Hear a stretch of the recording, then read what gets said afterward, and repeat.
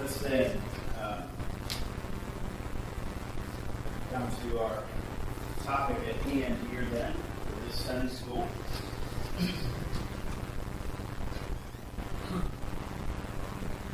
And let's pray as we begin.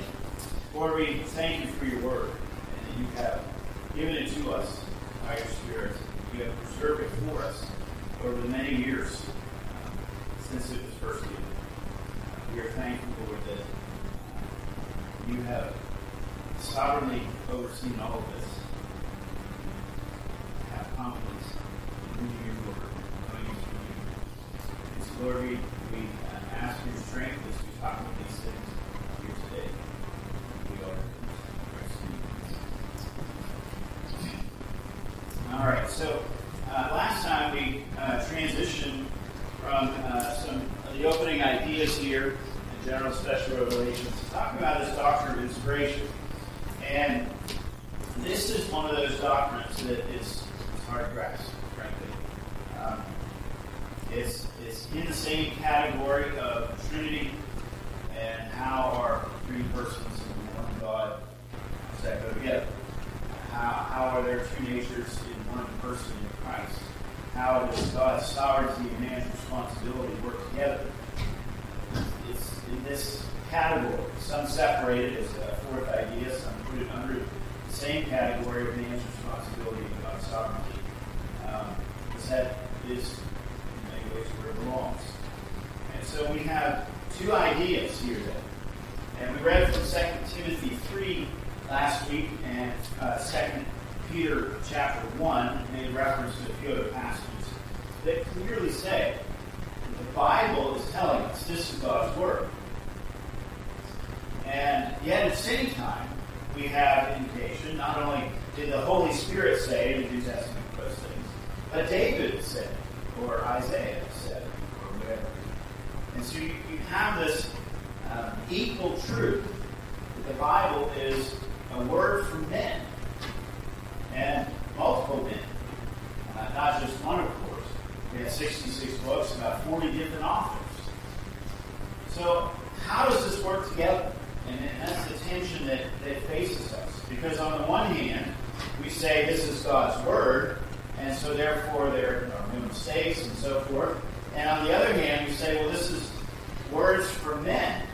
And so human fallibility is a factor to some degree. How do you put that together? Now, we can give some answers to that, but in the end, it's a matter of faith. Just like the matter of the Trinity and the Incarnation, we can't fully understand it, and yet it is true. And we can hold these two things together without throwing our minds away, as it were. But we have to recognize this is true faith. And we have to believe what the Bible says. Or not. And if you don't, you might as well go somewhere else and go from here. But we have both truths here. And so this is a mystery. And so as I mentioned last time, some writers use excellent Greek or Hebrew, and some don't. In fact, there are some things that are written that don't necessarily follow the rules of grammar and syntax. How does that work if God has overseen all of this? Well, again, this is part of the mystery. God did not take these men and basically treat them like robots. They weren't merely recording secretaries. Now, there are times when God specifically told them to write something. And we've seen, of course, Moses with the tabernacle and so forth. And those things were shown to him. And yet, as we read through Exodus 25 and 40, there are clearly indications that Moses arranged it in specific ways.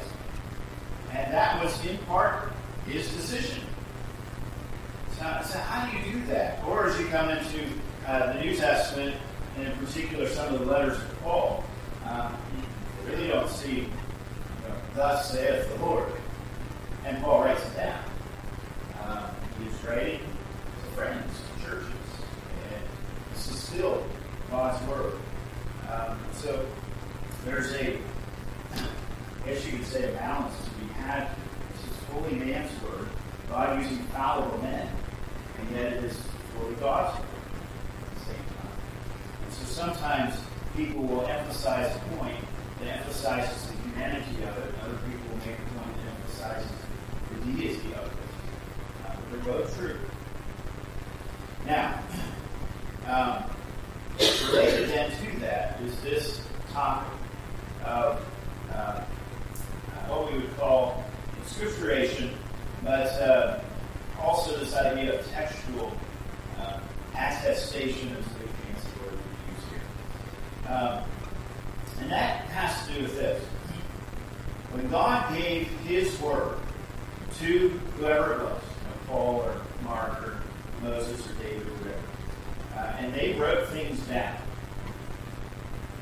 that was the inspired word of God. Well, we don't have any of those copies. We don't have any of those original manuscripts. Not one of them. What we have are copies of the original. And as we look at some of the copies of the original, there are on occasion some differences between one copy and another. How do we account for that? Okay. You'll hear me say here in a few moments in Acts, some manuscripts say that Paul and Barnabas went to Jerusalem, and others say that they returned from Jerusalem.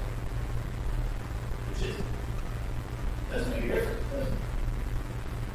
Well, that's because some manuscripts have one and some manuscripts have the other. So which one do we go with? Does this undermine our belief that the Bible is God's Word? No, it doesn't. Because the original writings were what were inspired. But, because this is God's Word, He had, you could say, a fair amount of interest in preserving what His Word is. So that we now, even roughly 3,500 years later for some of the Scriptures, we know that that's what He actually told us. And so when we deal with some of this question here, there are things we have to work through in particular. Is not just the original idea of inspiration, but then the transmission of those original manuscripts down to it. And so I want to address that a little bit. And another term that we use here in this context is the canon. And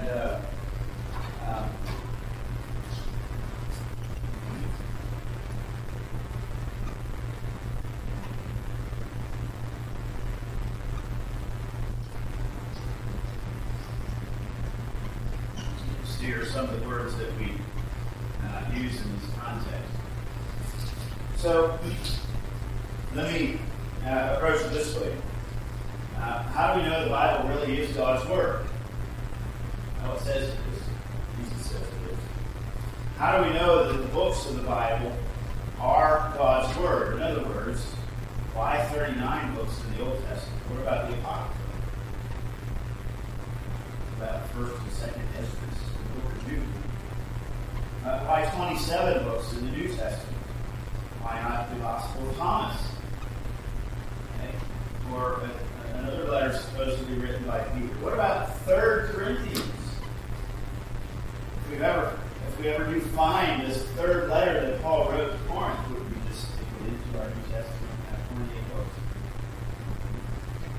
Or later, what about the Mormons or the Muslims who claim more revelation? How do we handle this? Well, as for the Old Testament, it is in some ways a different conversation than the New Testament. As for the Old Testament, we have Jesus. We have the apostles that say specifically that it is God's Word. John 10 and verse 35. Where Jesus says, regarding the Old Testament, Scripture cannot be broken. We read from 2 Timothy 3.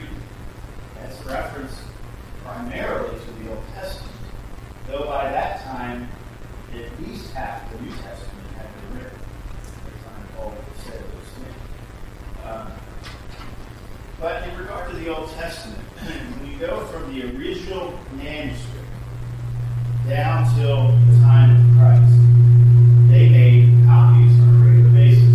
Certainly, on a generational chronology, one generation to the next. And this is a summary of how they did it. They, first of all, were trained to do it. Right? We talk about the scribes, the Pharisees, the Sadducees. Well, the scribes, this was their job. They were trained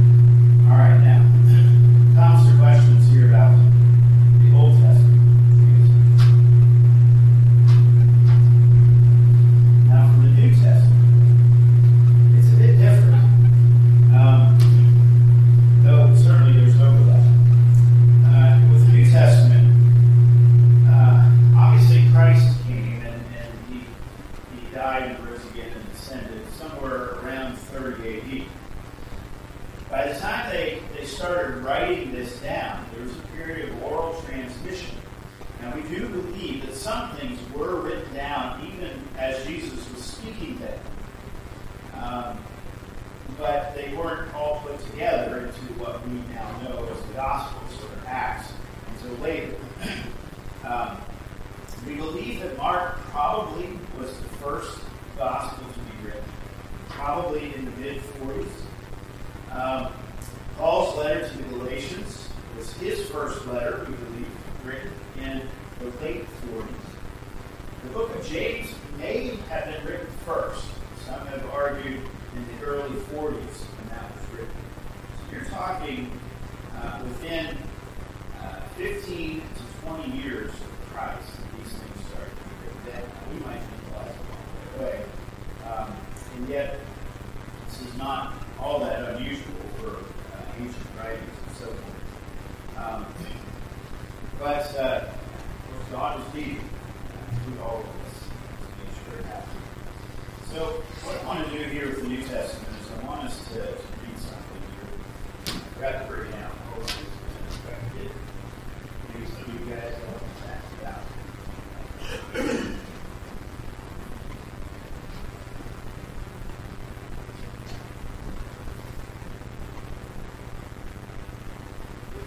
There are two pages. And I have enough for everyone. If I don't have enough for everyone, and you want your own copy, guys, we'll get you one.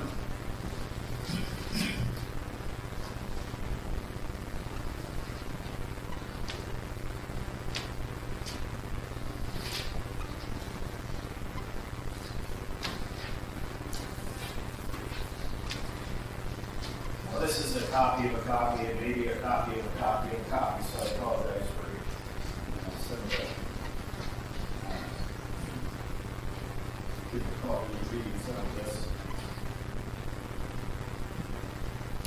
Now let me explain what I'm doing here.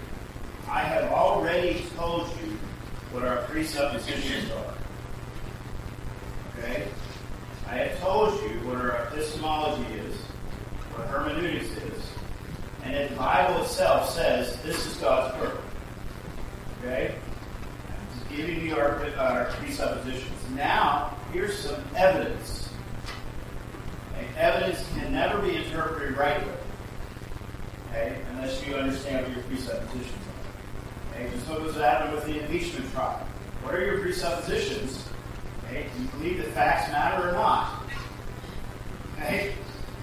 Obviously, for some people, facts don't matter. And here, let me read this here through with you. All right. And this is from Josh McDowell.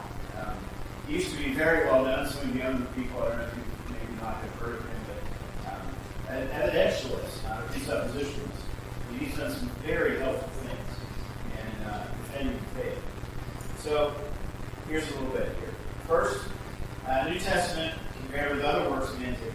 Manuscript F.F. Bruce, the New Testament documents, vividly pictures the comparison between the New Testament and ancient historical writings.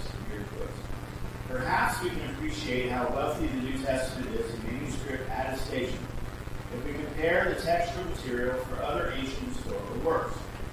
For Caesar's Gallic Wars, composed between 58 and 50 BC, there are several extant manuscripts, but only 9 or 10 are good, and the oldest is some 900 years later than Caesar's day. Of the 142 books of the Roman history of Livy, 59 BC to AD 17, only 35 survive. These are known to us from not more than 20 manuscripts of any consequence, only one of which, and that containing fragments of those 3 to 6, is as old as the 4th century, a few hundred years later. Of the 14 books of the histories of Tacitus, about 180, only 4 and a half survive. The 16 books of his annals, 10 survive in full and 2 in part. The text of these extant portions of 2 great historical works depends entirely on 2 manuscripts, one of the 9th century and one of the 11th. Now, let's keep reading, and I think it'll make this see the import of it here. Produce also comments. There is no body of ancient literature in the world which enjoys such a wealth of good textual attestation as the New Testament. So look at this chart here. He lists whatever, 10 or 12 ancient writers and authors. Note when it was written, then the earliest copy we have of those, the time span in between, and then the number of copies. Okay. You look down through there. Some of the people maybe you have not heard of. Obviously, we've heard of Plato and Aristotle and so on. But note, with Aristotle's works, we had 1,400 years between when he originally wrote it and the earliest copy we have of it. Okay? And then notice it says 49. He's got that little cross there. Then he one wrote. Aristotle obviously wrote many things. And so as you compare all of his works, we have at most 49 copies of one. We have less than others. Note for Demosthenes, it says about 200 copies, right above Aristotle. And yet that's all from one. Let me explain this a minute. Let's say that we have our original work, okay? And what was that? Demosthenes. Okay? So, let's say there were 3 copies made of it. Okay? Whatever. 50 years after, whenever. Okay? Now let's say that this one is an exact replication of the original. Okay? This one has a few differences, and this has a few more differences in comparison. Okay? If we go down and say we have, 20 copies of this one, and as he says there, 200 copies of this one, but no copies of this one. You see what's going on here? What we have is a copy of this, which actually has some differences from the original. Okay? When you're dealing with copies, you have to say, it's not how many you have, it's which one's closest to the original and which one's most accurate.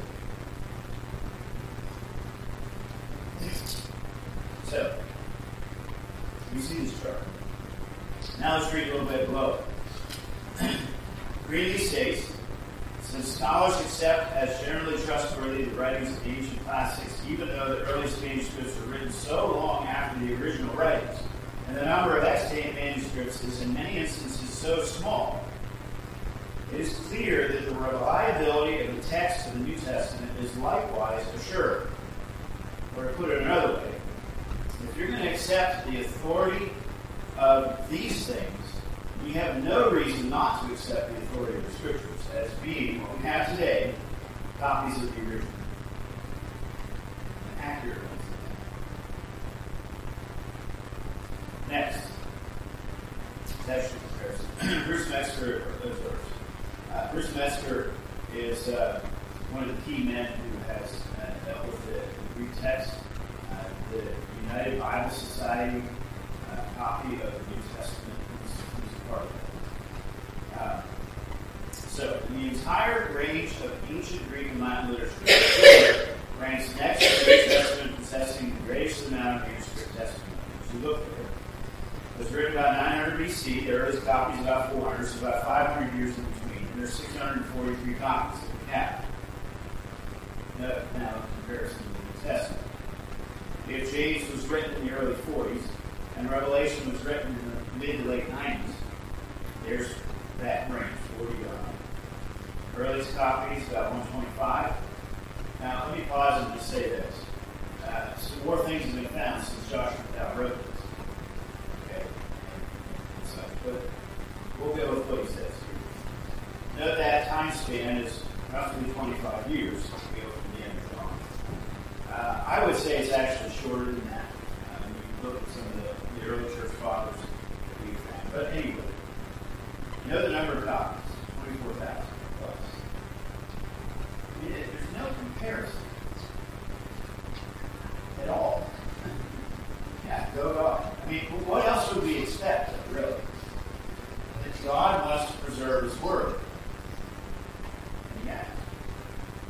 Now let's look at the next page there. Hopefully you got both pages here to hand out.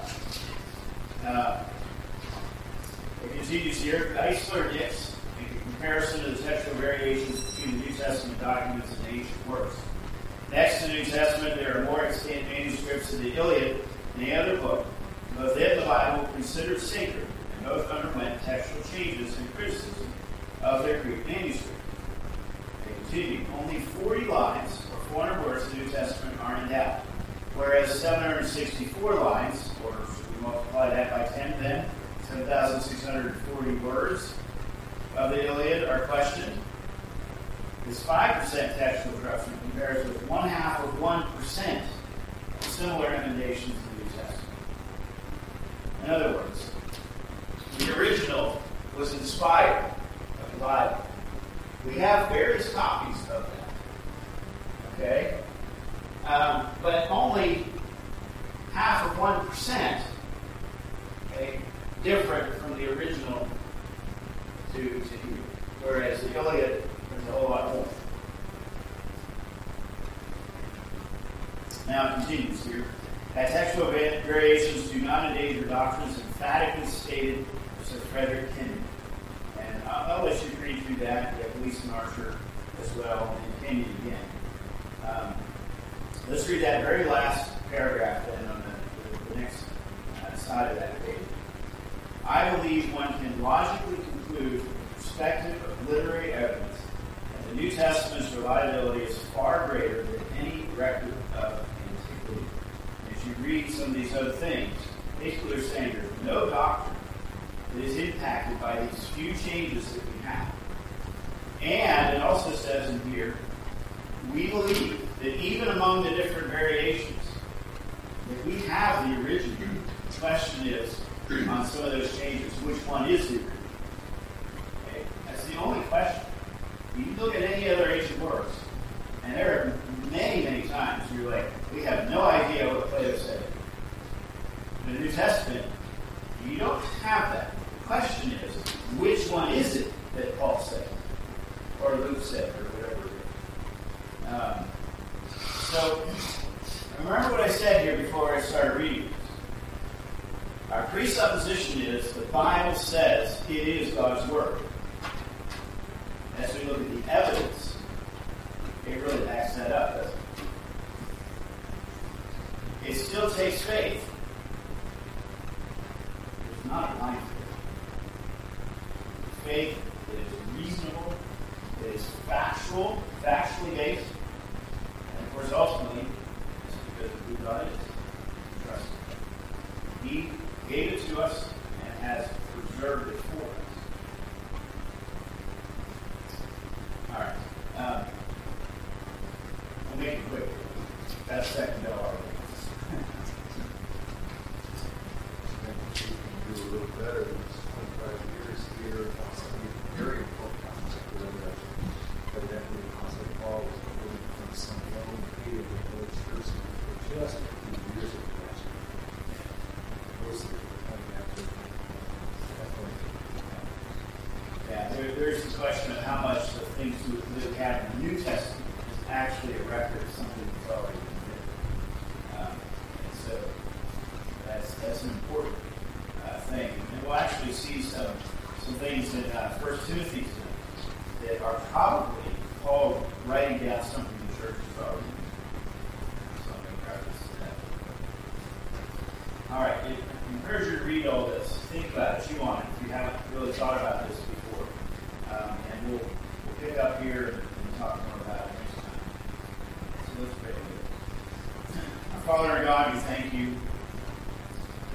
for your word, that you have given it to us, and that you, by your Spirit, glue men along, as Peter says, and they have written exactly what you wanted. Lord, we ponder the mysteries of it all, and we wonder. And yet, Lord, we are thankful that we can trust you. And you have made yourself known, and you have preserved this knowledge of your word for us, even so many years later. We're thankful, Lord, that we have such confidence, even evidentiary evidence that encourages us. Lord, we pray that we would have even more zeal to live according to you and to base our thinking and our lives upon it. Lord, as we come to hear from us, we're now in our worship, sing it, and sing about it, and pray it, and all the different things that we do in our service. We pray, Lord, that you would be honored